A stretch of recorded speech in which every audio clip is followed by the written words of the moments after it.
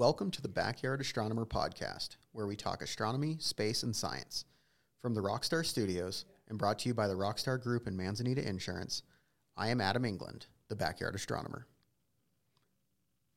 Thanks for tuning in, everybody. I am here today with Greg Leonard, who is a senior research specialist at the University of Arizona Lunar and Planetary Lab, but specifically with the Catalina Sky Survey, which is a partnership with NASA. Is that the correct verbiage there, Greg? That is correct. Yep. Catalina Sky Survey is a NASA-funded project. And what kind of things do you do with the Catalina Sky Survey? At the Catalina Sky Survey, our prime mission is to discover and track near-Earth asteroids, the kind of asteroids that can potentially impact Earth or come very close to Earth. So this is like the pre-Armageddon movie. You're finding the things that are headed our direction so that we can take them out or figure out what to do about it. That's exactly right. We are the front end of a process that would ultimately end, hopefully, with a mitigation, deflection of said impacting asteroid. Now, that's a pretty cool job. That's a pretty unique description of what you get to do on a regular basis. Where in your childhood did you fall down this path? What was the impetus, and when did you get involved in astronomy and space and the sciences? Yeah, I never dreamed I'd be, sort of a night watchman for the planet, for sure. My earliest recollection of, an encounter with the cosmos would be, I was about 10 years old and we took a family trip to the coast of Maine. I grew up in Philadelphia and the murky skies there. I remember it being in Maine in the summer and playing hide and seek. I ran off to hide and tripped. I fell down. And when I got up, I looked up and there was a sky full of stars, including the summer Milky Way. And I was just stunned. I had never seen anything like it. Something very deep resonated with me, and it was a really humbling experience.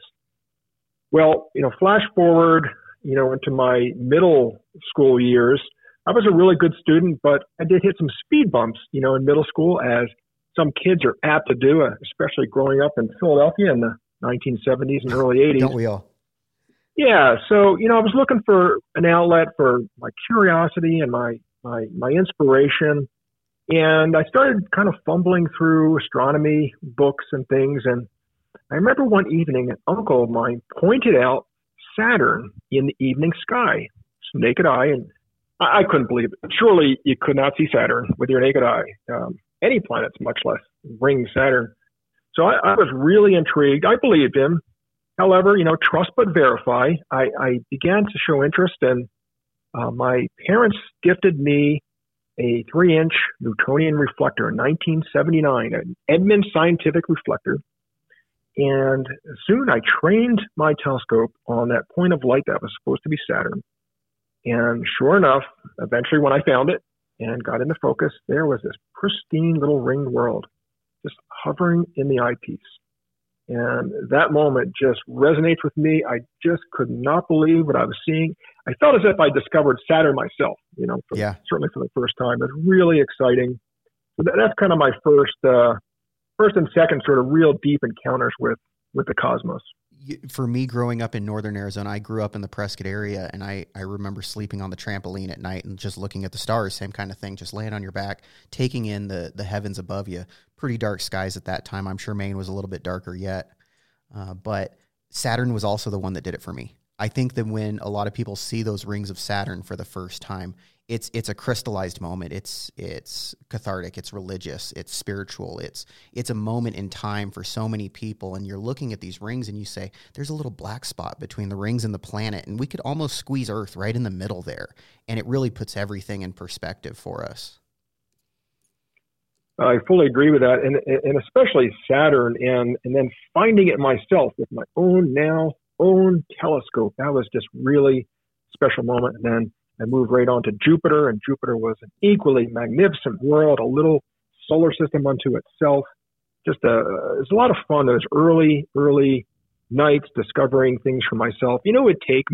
I would take an hour to find M42. Yeah.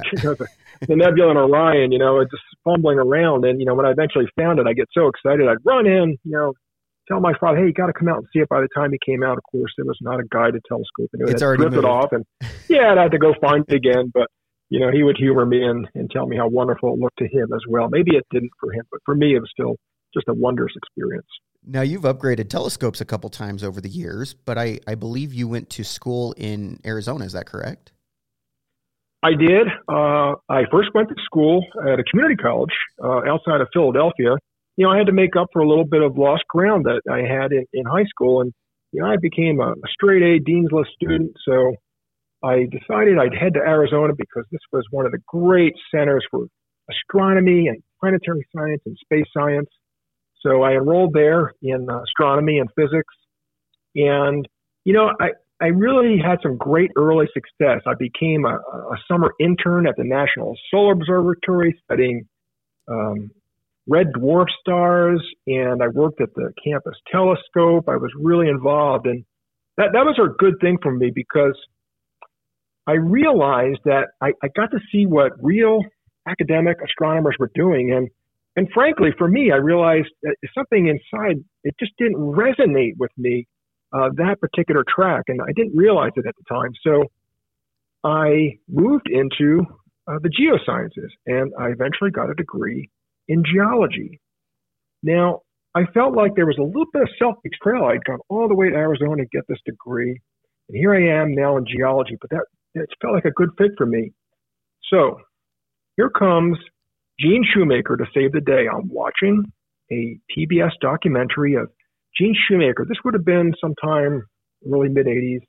He was talking about Voyager 2's encounter with the Jovian satellites, the moons of Jupiter, and also Miranda, the moon of Uranus. Yeah, as it made the grand tour through the solar system.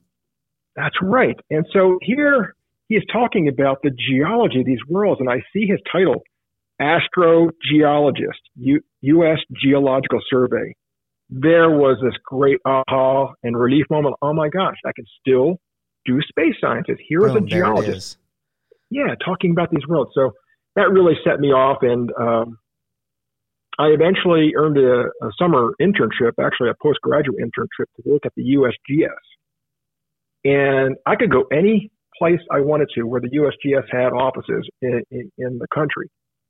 So I remembered about Gene Shoemaker in Flagstaff at the USGS, and I called him up and apparently got him out of a very tedious meeting. And he said, "Thank you for that. How can I help you?" And I told him I already had funding and I just needed a place to work. And, I saw him on TV some years ago and I was interested. And so he's a celebrity in your eyes at that point. Yeah, he sure is. I didn't quite know the stature of Gene Shoemaker and the history of astronomy, astrogeology, and all that, but I did just call him up. And let that be a lesson to listeners. Just sometimes knock on a door, call somebody up. You never know where that could lead. Yeah. So I ended up working with Gene and Carolyn Shoemaker, along with Henry Holt and David Levy on occasion at the Palomar Asteroid and Comet Survey in And people might recognize those last names, Shoemaker and Levy. There was something special with them.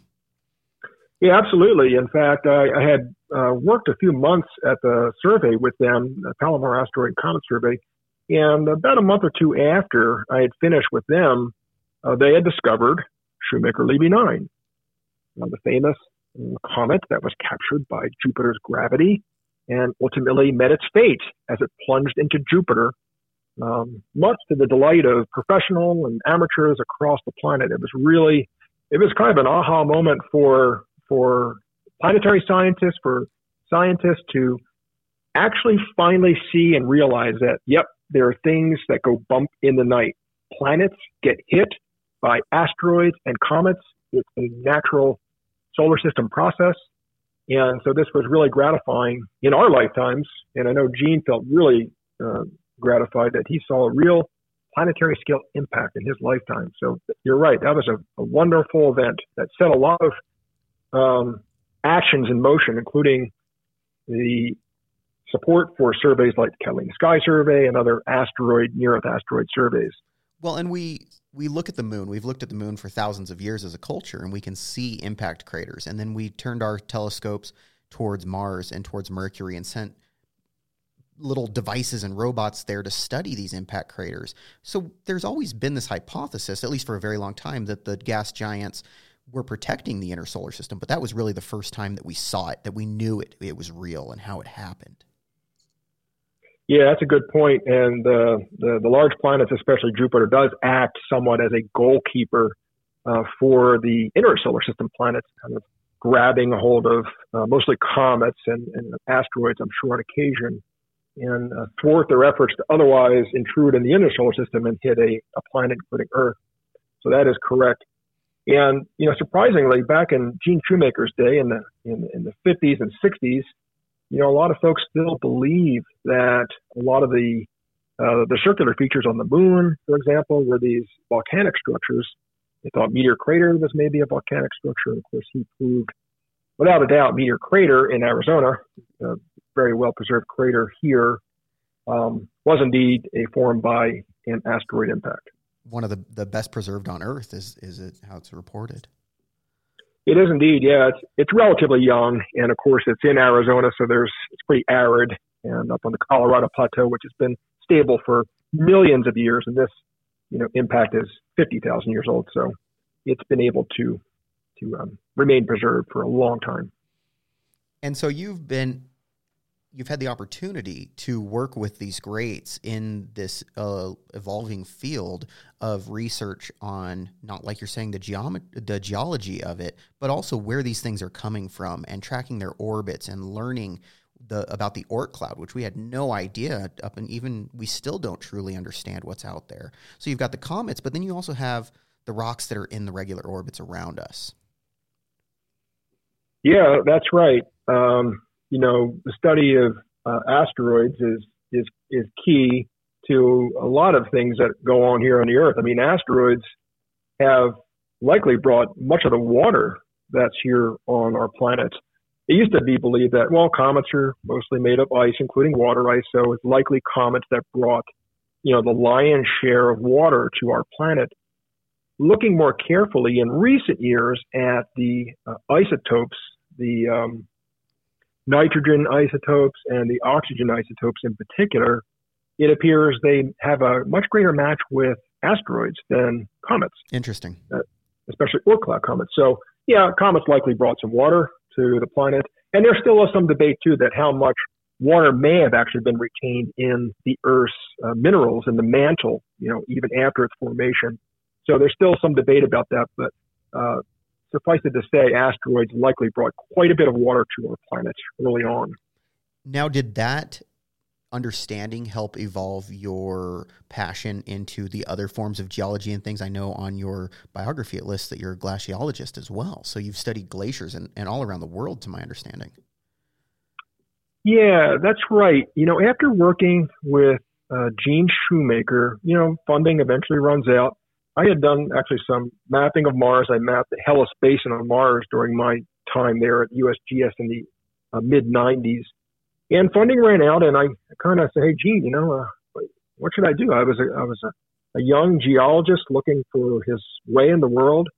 And, he gave me some advice. And one thing he said that always stuck with me is something is discovered for the first time only once. And, as a young guy, I wasn't really sure what that meant. But now I do. It's really acted as a mantra in my life to orient my passion, my interest in science towards themes and places and activities that put me in the best position to make interesting, fun discoveries.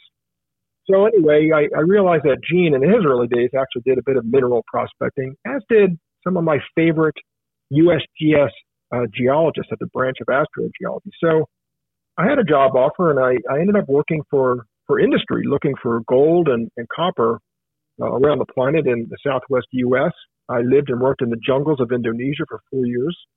And I also worked in Mongolia, outer Mongolia, for 8 years. And this was really great because, I was still doing some planetary science projects on the side with some USGS colleagues. And I realized that in order to talk about geology that, is occurring on other planets or had occurred on other planets, millions, tens of millions, hundreds of millions, billions of years ago, it would really be beneficial for me to have seen a lot of rocks on our planet, to see how volcanoes work, to see how sedimentological principles work in action. So I really had this intrinsic passion, and drive to see rocks on the planet so I could better describe and understand rocks going on somewhere else. So that's what I did for a lot of years. And you mentioned the glaciers. I eventually ended up working with a former USGS colleague of mine who also studies planets. We still study planets together, Mars and Mercury in particular. He got involved in a project using satellite imagery of the Earth to monitor how glaciers are basically disappearing or really waning, alpine glaciers, mountain glaciers across the planet. A lot of recession. A lot of recession. I ended up doing a lot of remote sensing work, desktop work of glaciers all over the planet, and working in Alaska and several expeditions in the Nepal Himalayas. I floated on high altitude glacial lakes, taking bathymetric surveys there, and just picture, up at 18,000 feet with mountains around you that are going up another 12,000 feet. Yeah, stunning. You're at the top of the world. Yeah.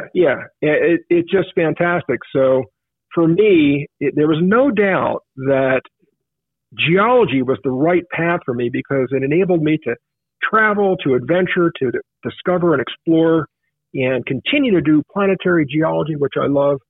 So I would never, to give any kind of advice to potentially, scientists, young kids, boys and girls, follow what's in your heart, and you can't go wrong. That's probably the best advice I can give.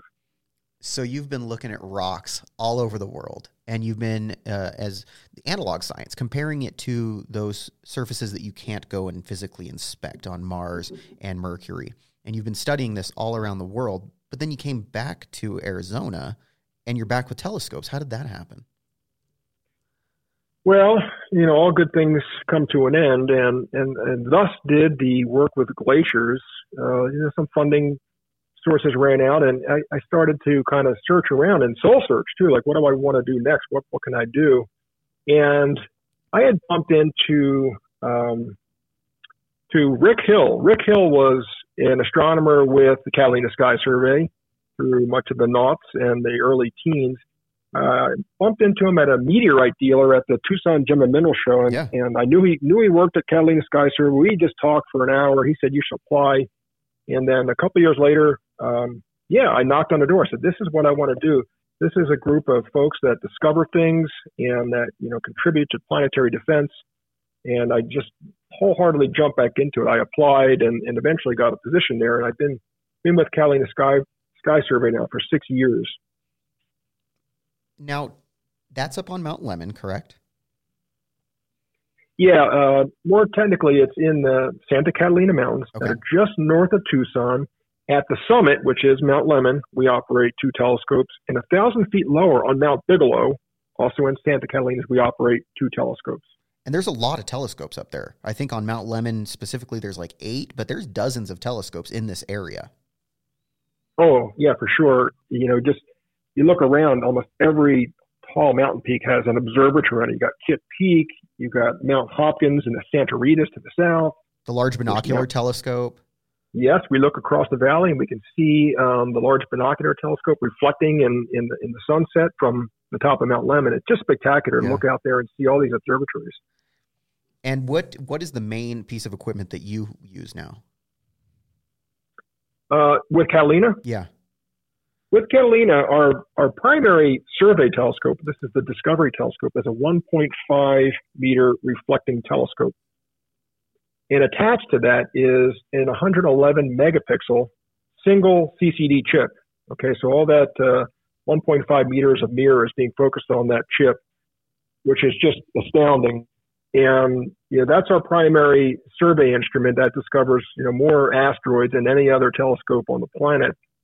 We have another survey telescope. It's our 0.7 meter Schmidt telescope down on Mount Bigelow, and that's got a wider field, but of course, being a smaller aperture, it doesn't quite see as deep. But it's got about a 19 square degree field of view, if you can imagine that. Yeah.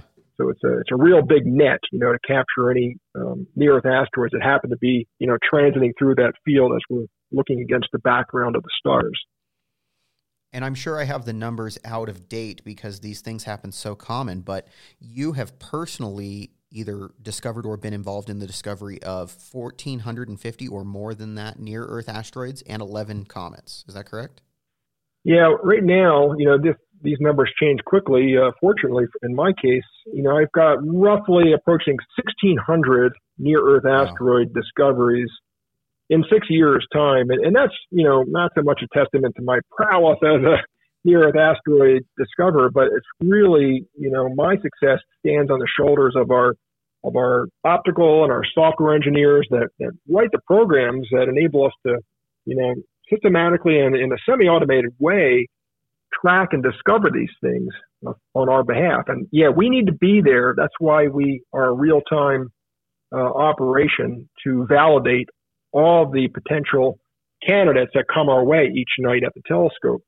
But anyway, it's a shout out again to our engineers. We would not find a single thing if it wasn't for them and for the mountain operations crew on Mount Lemmon and Mount Bigelow that keep the telescopes healthy on our behalf.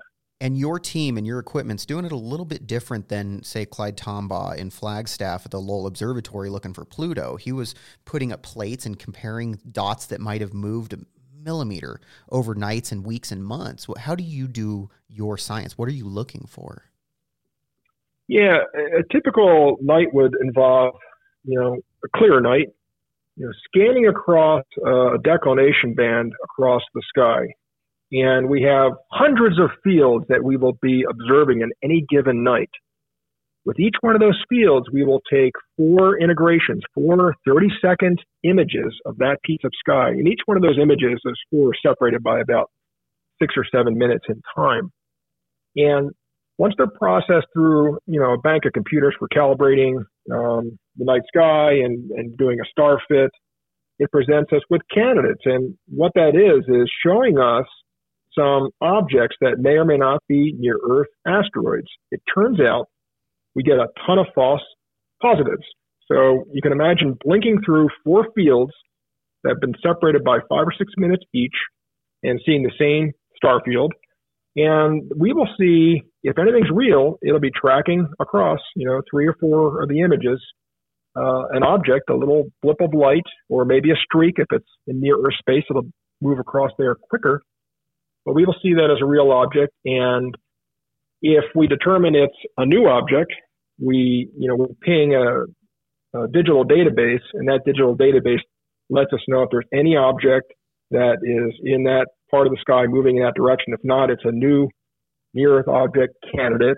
We submit that to the Minor Planet Center at Harvard, Massachusetts.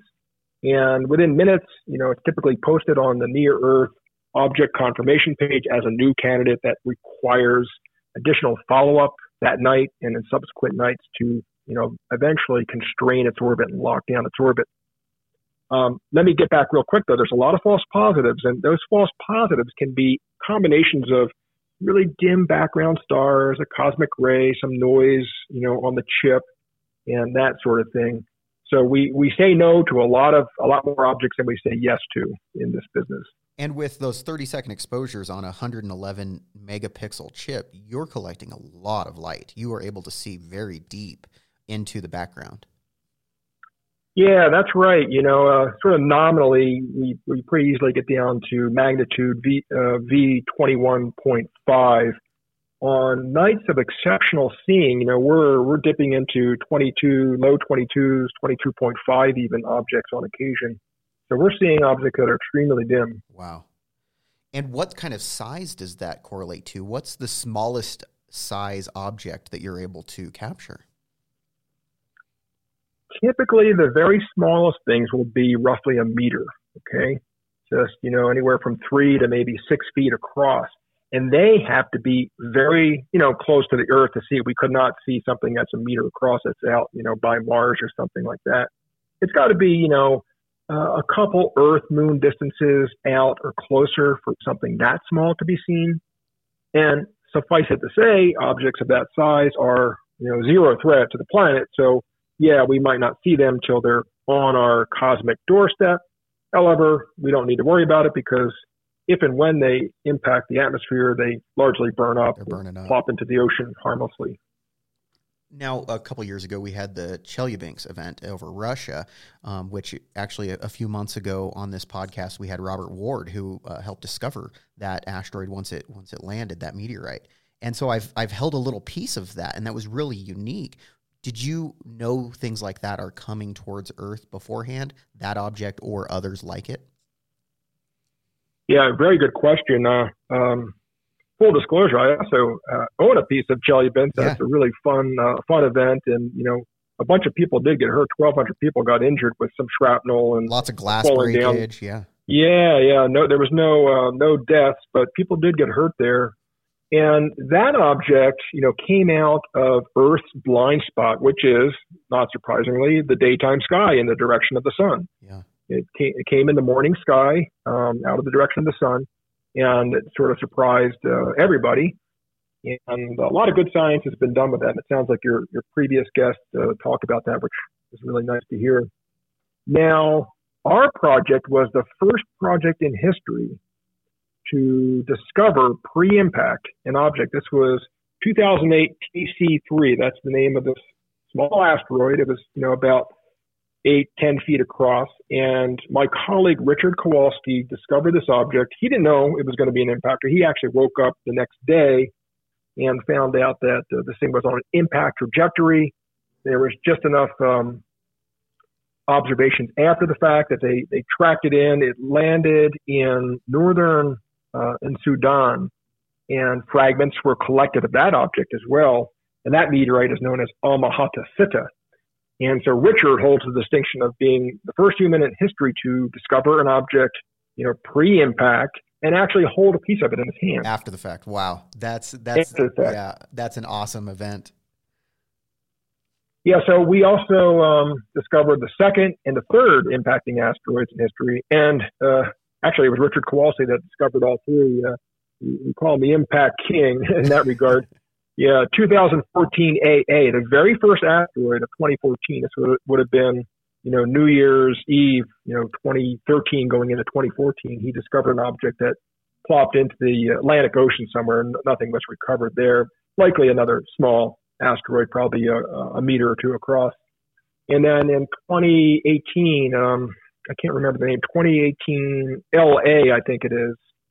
And that object landed fragments of it, small fragments, near Zimbabwe, South African border.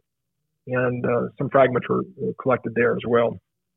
That's really neat. And so you use those designations, you'll see letters and numbers designating how early in the year they were discovered, such as there's this comet C2021A1. That sounds like it was discovered at the very beginning of 2021. Yeah, that's right. Yeah, 2021 this year, and the A refers to the half month within which it was discovered, A being the first half of January. The second half of January would be B, and then so on down the alphabet through the year. And the one being, the first comet discovered, in the first part of January. So this is the very first comet discovery, and this was an incidental or serendipitous discovery, as all of our comets are. That was my 10th comet discovery, and since then I've discovered 3 more. I've got 13 comets. Now, why wouldn't people have heard about the other 12 Comet Leonards or any other comets that we discovered, hundreds of comets at the Catalina Sky Survey? Well, most comets, they don't come close enough to the sun or the Earth to put on any kind of show, certainly not of interest to a casual backyard observer. This comet, had the distinction of being within an orbit that brings it relatively close to the sun, 0.6 astronomical units, and close to the Earth, about 0.23 AUs, that it was anticipated that it could put on a show and brighten up. And here we are, right in the middle now of a little bit of comet fever going on around the planet with this comet. Yeah, Comet Leonard has been in the media quite a bit. I see it every day. It doesn't matter which one of the major news stations. There's something about Comet Leonard, and that carries your name. How do you get that? Is the International Astronomical Union, do they actually designate it Comet Leonard, or is that more of a colloquial term? It is the IAU. That is correct. We have no choice in the matter of what these things get named. So whoever discovers it, whoever first reports activity, cometary activity, which in this case I saw a coma, or that little thin, tenuous atmosphere that forms around the nucleus of the comet when it gets close enough to the sun. I saw that fuzzy coma and a little bit of a stubby tail as well. So I saw it as a comet. I reported that activity, and apparently I was the first one to see it. Not surprising, because it was discovered at magnitude 19.5-ish. This is about 400,000 times dimmer than we can see with our human eyes. So yeah, extremely dim object. And anyway, I was the first one to report the activity, and it got my name. Within a day or two, there were pre-covery images. So pre-coveries, as you know, are observations that predate the discovery images. So you might ask, well, if there was pre-covery images, why doesn't it get a name of somebody else? Well, months before, our survey actually had some images of it. However, at that time, it was too distant to likely have any cometary activity going on, so there wasn't any coma or tail visible. Also, it was likely too distant to kind of have our software pick it up as a near-Earth object. It didn't sort of have the motion. It was probably too distant, so it was moving too slow. It may have appeared to our software something like a main belt asteroid, so it was kind of ignored. But the record of it still exists in those images, and once you get a little bit of orbital information from the discovery and you track back, these pre-covery images, pop up, and there we find it again. It extended back the orbit several months. That orbit was locked in, and we saw that it was on a very interesting orbit that we're enjoying right now. And so in that magnitude 19-ish, early January 1st view, where about in the solar system was it?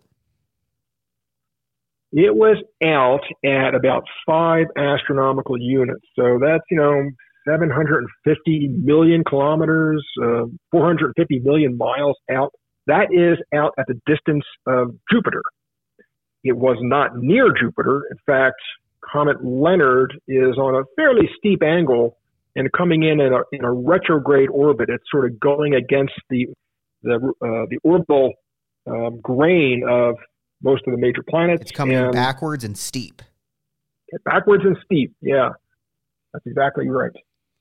And then it proceeded to get closer to Earth, with which we just passed close approach this week, correct? Close approach will be on Sunday. It'll be the 12th. Okay. And it's a very challenging object right now to view because it's very close to the sun. It doesn't have a high angular separation from the sun. And that sort of is good and bad. The difficult factor is it's close to the sun, so now you need to see it just before the sun rises, maybe an hour before, still looking east. You could probably capture it this weekend, December 11, 12, Saturday, Sunday. Then on the 12th, 13th, it's going to transition into the evening sky.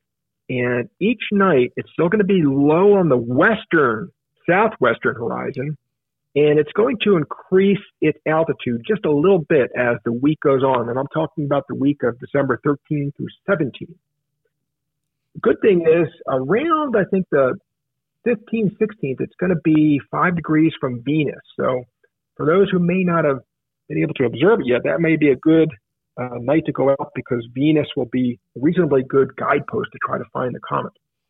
And at that point, most people should be able to find it with a small pair of binoculars or one of those little 3-inch telescopes like you had as a child. Yeah, that's right. Binoculars, I think, are always really the best tool when it comes to comets of this magnitude.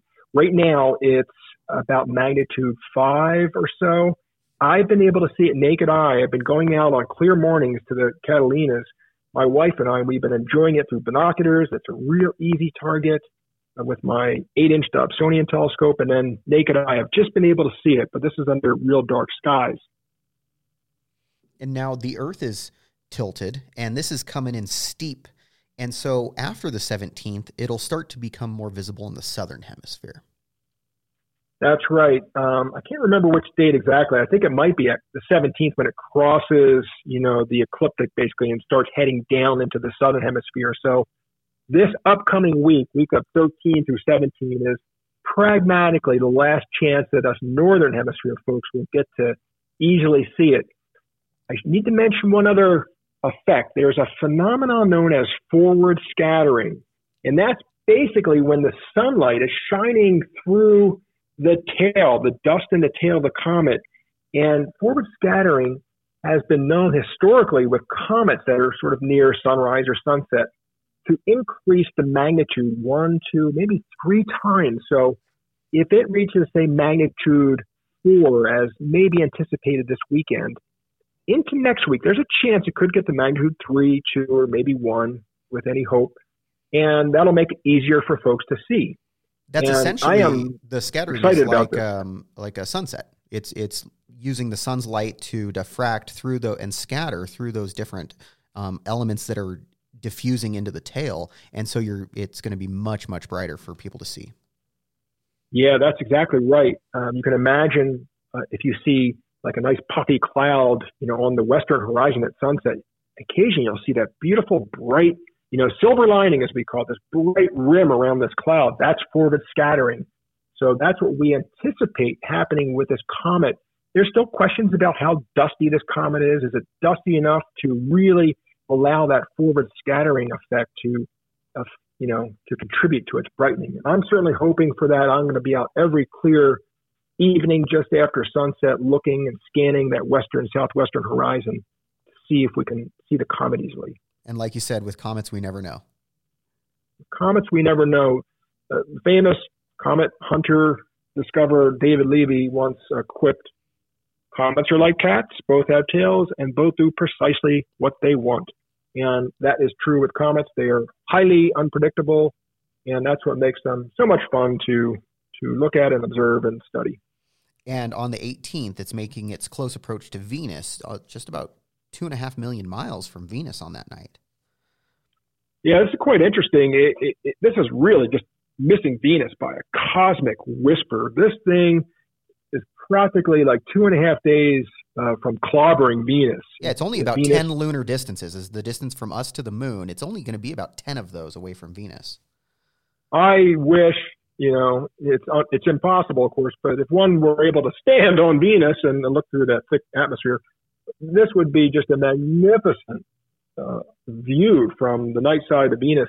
There is a JAXA, a Japanese space agency, orbiting spacecraft called Akatsuki, and it's my hope that they will be observing, if not the comet directly, they have some instruments that are capable of that. Perhaps there is going to be a meteor shower on Venus if the dust had spread out enough in its wake of the comet for this spacecraft to view possible comet Leonard meteors. And will we experience a meteor shower from this in future years? Is that possible? I don't think so. It seems like it's, we're not really going to pass through that portion of the tail. It's too interior, to Earth for that to happen. Gotcha. I haven't seen anybody reporting on that. I don't think it's going to be the case.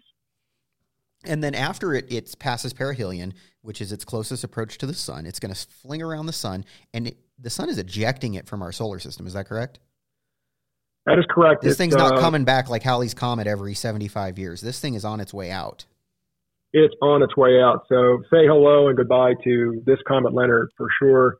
On January 3rd, it reaches perihelion, its closest point to the sun, after which it's on a hyperbolic trajectory. It will be ejected from our solar system and cruise on, interstellar space for tens, hundreds of millions of years perhaps, and likely haunt some other stellar system, in that time. To be a fly on the wall of a comet and its journey through the solar system would just be amazing. Yeah, they're really magical. As many as there are, we love comets. There's this mystery, there's this marvel, and even a little touch of menace too. I mean, these things have likely impacted the Earth over the billions of years of Earth's history.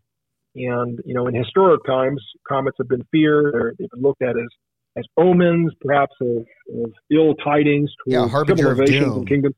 Yeah, that's right. So there's the comets sort of have all three of those things going for it. Though there's also stories of, I believe it was Constantine that was going into battle, and his astronomers had warned him in advance that there was this comet that was coming, and he used it to jazz up his troops and say, hey, there's going to be a sign from the heavens letting us know that we will win this battle. And lo and behold, a short period comet was there on the expected time frame.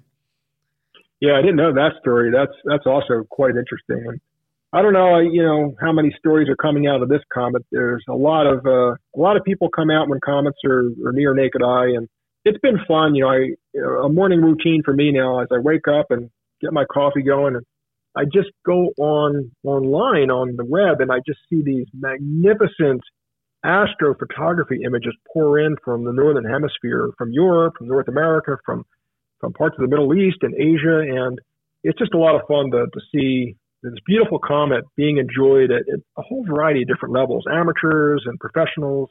It's been a real joy. The last few years with the citizen science and the astrophotography technology that has developed, it's been really neat to see how basically amateurs can get into this and do things that previously you thought it was really just Hubble, or a high-end observatory could see these things, but people can see it from their own backyards.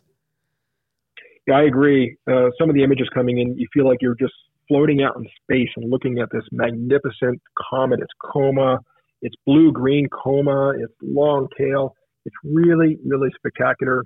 And, talking about amateurs, plenty of amateurs now, and I almost hate to call them amateurs because what they're producing is real professional-grade astrometry, positional measurements of near-Earth asteroids that we find. It's been wonderful to see the participation of the community across the globe. And in some cases, it really helps. Maybe an object would otherwise become lost again until it's picked up years later by our surveys, but it may become lost unless maybe an amateur in Europe or in Japan or somebody gets measurements on it on our behalf. So they've really been doing wonderful service for us, and it's just been great to see that level of participation. Lots more pre-coveries.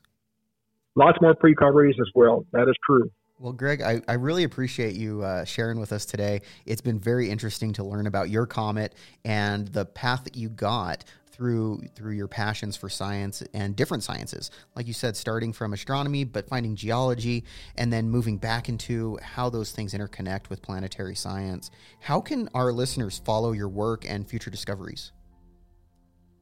I think, watch the space for the Catalina Sky Survey. We have a website, and we usually post any new and interesting discoveries there. And I'll be happy to keep in touch with you too. And I come out with papers now throughout the year of my work with Mercury and Mars, so we can keep in contact on that too. And that may be a topic for future discussion. It would be a pleasure to highlight some of those continuing discoveries. As we live in such a unique age of discovery, it really does not end. Every day there's something new. Yeah, I agree. Well, thanks for being with us, Greg. I wish you clear skies. I know today is Friday, and in Prescott, it's been rainy and cold and cloudy. So the last few nights, we haven't been able to get out and see the comet. I'm hoping you have some clear skies for the next few nights. And then as it swings around on the 12th, 13th, 15th, 17th, as it comes around by Venus in those evening hours, you can start to see some of the comet there as well. You're most welcome. It's been a real pleasure spending time with you, and I hope folks have clear skies, can go out and see the comet this weekend and into next week in the early evening sky. Thank you, Greg. You're welcome. Bye now. You don't have to be a professional astronomer or have fancy equipment to see amazing objects in the night sky. You just have to know where to look.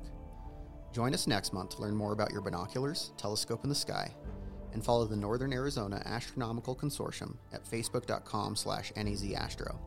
From the Rockstar Studios in Prescott, Arizona, I'm Adam England, the Backyard Astronomer.